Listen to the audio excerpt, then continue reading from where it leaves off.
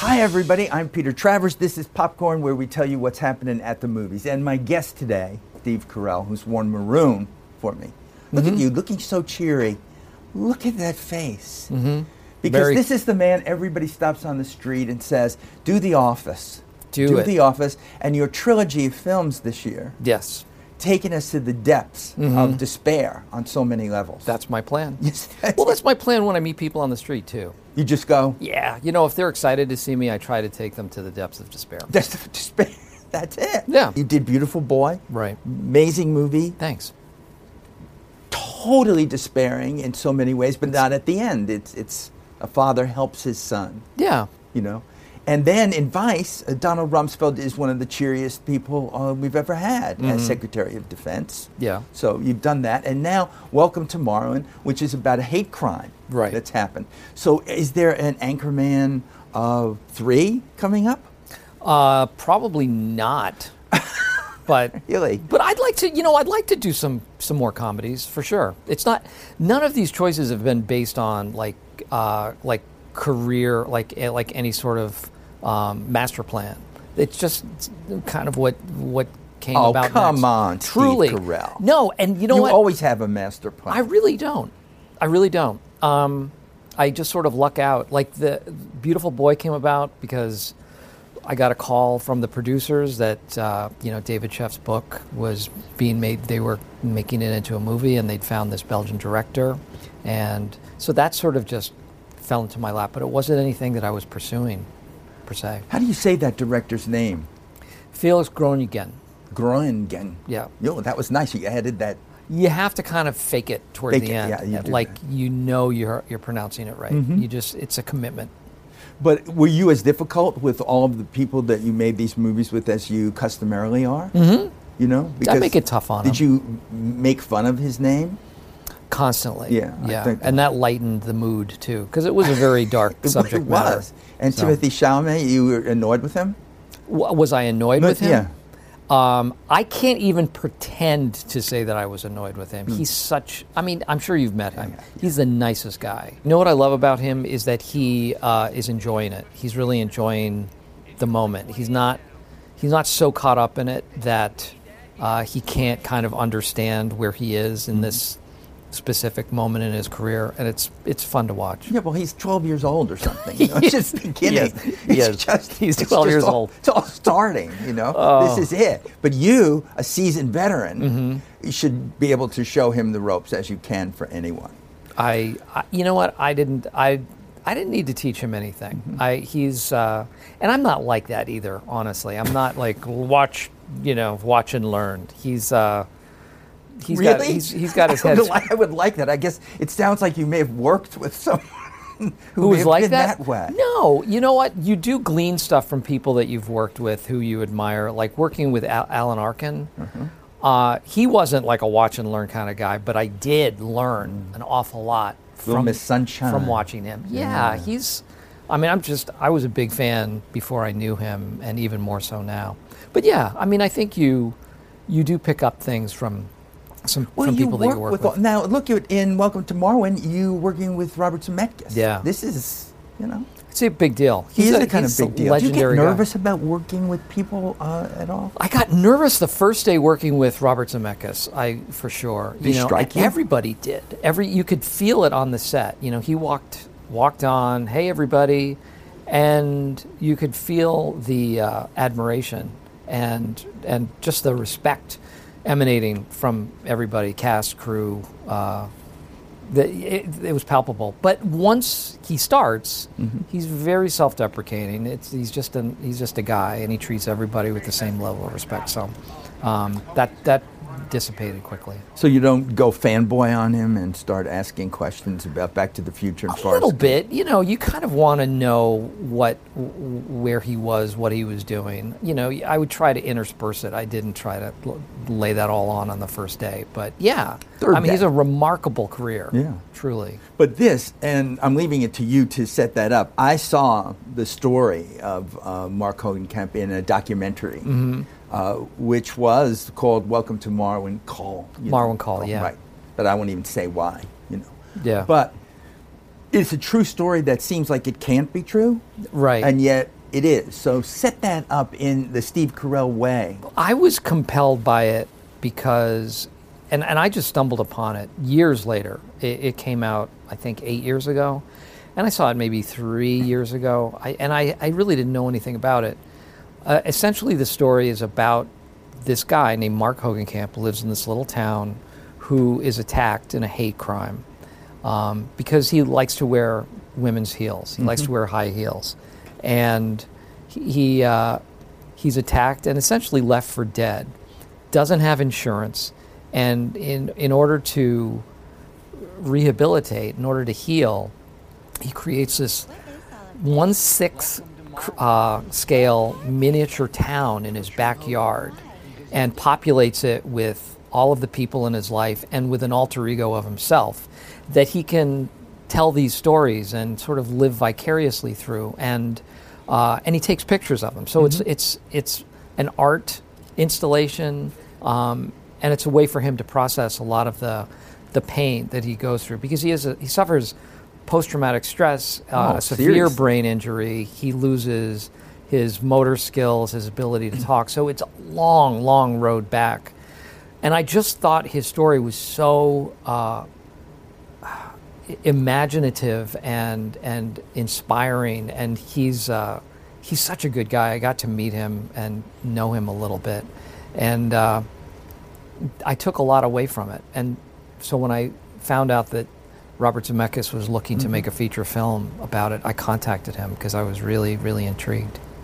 Well, when you meet him, because what we see is that his memory is gone of what was happening in the past. Right. He was an illustrator who can't really draw anymore. Right. So he was starting to taking pictures of that. Yeah, he had to recreate what art was to him.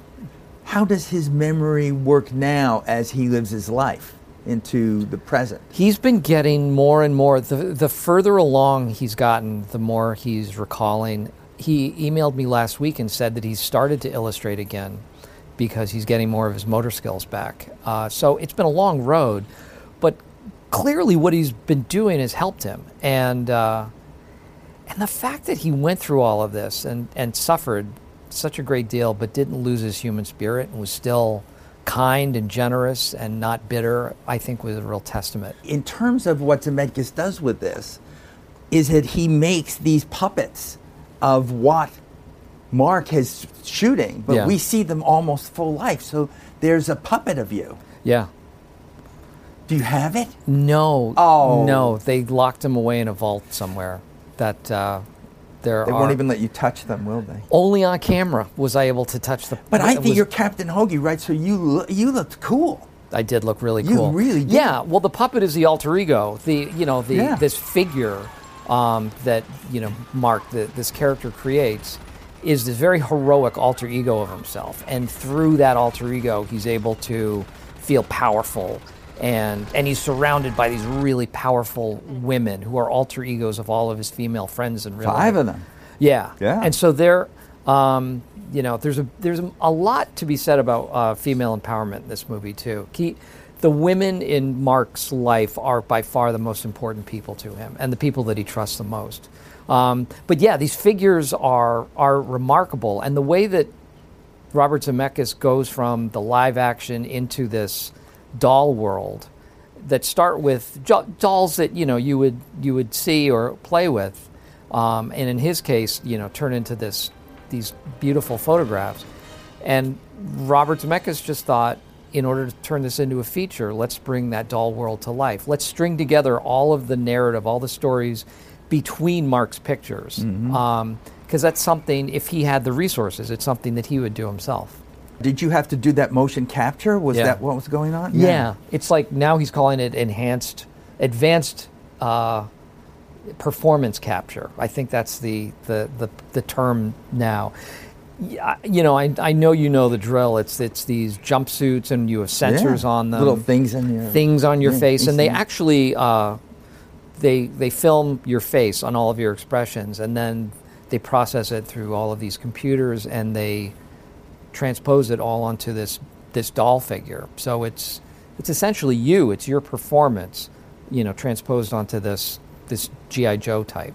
you are just wearing a lot of hats. You're playing a lot of roles this time. Yeah. In Vice, with Adam McKay, who was just here the other day, he said there was something in Rumsfeld that you found that even he couldn't find. We don't think of you immediately to play Donald Rumsfeld. Well, I didn't either. And so I started doing some investigating, and obviously you watch all the tape and you read all the things that you can. And it's always a guessing game to try to figure out who that person might have been behind closed doors. So best educated guess after all the research. But his public persona was kind of cheerful, kind of homespun, and ingratiating, and but you knew there was that other side of him that was incredibly powerful and not to be messed with. And I thought that was an interesting thing to look into performance-wise, to see the behind the scenes, to see the, because you see him in a more public aspect as well, and that cheerful, grinning, almost Cheshire Cat quality to him. You haven't met him? I haven't met him, no. No, nobody's getting to meet anybody they're playing in Vice. They're a very secretive bunch, so I'm not, I doubt, I doubt that would ever happen. I doubt we'll even know if any of them have seen the movie. That's the interesting thing about all of these people, is that all the three performances I've mentioned are real people. Yeah, they were. Yeah. They all exist in the world. And that's the tough thing to play if you're doing it, because you got to deal with the fact that they're real. Yeah. And then find your own way into it, right? Yeah, for sure. And I know people have said this to you before, but there is an added responsibility when you're playing somebody real. I would think it's so, yeah. Especially somebody like Mark. For sure. Yeah. And the fact that I've gotten to know him and become friends with him even adds to that as well. Yeah, it's different in the sense that it's just not all left to your imagination. There are hard facts that you have to go by and try to understand the essence of who that person is. It's not left so much up to you to create whatever sort of character you see it as. But at the same time, you have source material, which is helpful. I could read a lot about Rumsfeld. I could visit Mark Hogan camp and see his world and try to understand even a little bit what he had gone through and how he was coping, how he was using this magical world. Because it's interesting in terms of a guy like that, who is incidentally very self-deprecating and can understand how people could see that this is an oddity. He thinks it's kind of funny. He knows that it seems kind of weird, that his world, this thing that is created, he knows it seems a little weird. And as you watch, I watched the documentary, and with any luck, people watching the film, it does seem odd as you're approaching it. But once you get into the story and see how this is helping him, and see the root of the joyfulness and the hope that it is instilling in him, it doesn't seem that odd anymore. At least it didn't to me. It feels relatable, and it is relatable. Even the joy is relatable, but so is the fear of going into court to do that. Yeah. Does anything scare you, Steve? Does anything scare me? Oh yeah, plenty of things scare me. Snakes? I don't. Snakes? You haven't worked with any snakes? Yeah. Have I worked with I bet I have. I think I'm sure I've been. You don't remember? I did this movie called Evan Almighty, and I was around a lot of animals. That's right. There might have been some snakes involved there. I almost attacked by a monkey on that, because I was trying to improvise with the monkey. With a monkey who didn't want to improvise. He didn't know we were improvising. And what's wrong with him? Boy, he was not a good scene partner. Doesn't sound like a pro. Because I did something like, "Hey man, give me that," like we were supposed to be drinking. I said, "Give me that," and he went, "Yeah," and just scared the. Yeah. He did not. I thought, oh, that's right. I'm not improvising with a human being. This is a wild animal, who would claw my eyes out if given the chance. Like I went. Was he equity? He was SAG. He was SAG-AFTRA, and he had a way bigger trailer than I did. So Well, that's what puts it there. So there are no more mountains for you to climb. You've pretty much done everything except play Orson Welles. This is the What last is there? stop for me. Everybody, even though you were on SNL, you dealt with all these people that want you to be Michael Scott. They always say go back to The Office as if The Office were still on, but you're just not on it. Right. You know, but they need to be told it's not on. It's not on. Not on. It's isn't. on. You can watch it, but it's not being made right now. Are you going to do a version of it? Is a movie version of it? Definitely. Oh, good. I want that because that's new. This is your scoop. I want that. So there'll be a movie version, but you won't. You'll play Krasinski's part. It's you know what? That would be the best. This is what I think we should do. I think The Office should come back, but we should do it as Cheers. We just take a different show Put them from the in archives. the Office cast. And I'm Norm or somebody, you know. In the world we live in, that isn't that bizarre an idea. I know. Someone will watch this and pick up on that and say, guess what's happening? That will, I guarantee Carell and you, the Office cast are doing Cheers. that will be picked up as That's what's legitimate going to news. happen. I Yes, guarantee it. that's perfect. So I want you to do a musical. Okay. Because I heard that in Vice, you had a musical number with Christian Bale and Adam McKay cruelly cut it. I guess it just wasn't help. It was a But big what was big it? chunk. It's a big. Adam McKay could describe it a lot better than I could, but it continues with Rumsfeld showing Chaney the ropes, and we're surrounded by a whole. We don't actually sing or dance in it, but it was surrounded by a whole. Oh, it was things dance that were number happening around. Well, us, then yeah. what we need to do now is song. Okay. We end in song, and you can have a song that's in your head. I mean, your Taylor Swift "Shake It Off" went beyond viral. Yeah. So there's a responsibility always to not only match that but top it. I can't top that. Do you do Cardi B? No. No, I want. You know what? On the way in, I thought, I should sing a song, and Yeah, it you should. should. I think it should be a Christmas song, but I think you need to help me.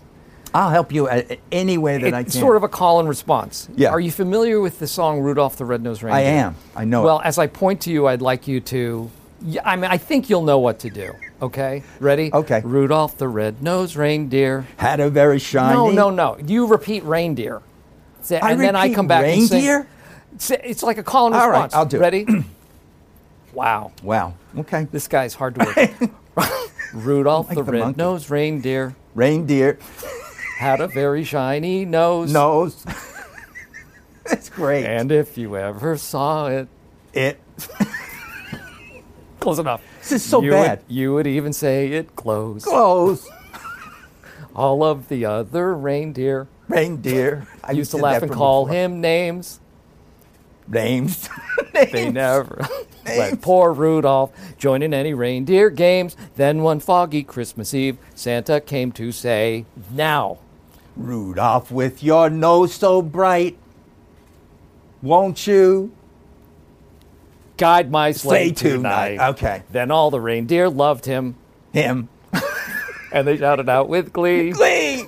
"Rudolph the red-nosed reindeer, you'll go down the In big his- fish in his story." That was just awful. Yeah. So no wonder that number was cut from Vice. Yeah. Anyway, Steve, we wish you. Now I go back to my resting face. Look at it. Just a close-up of that. That's going to be my Christmas card. Yeah, we'll do that. Thanks. Good to see you.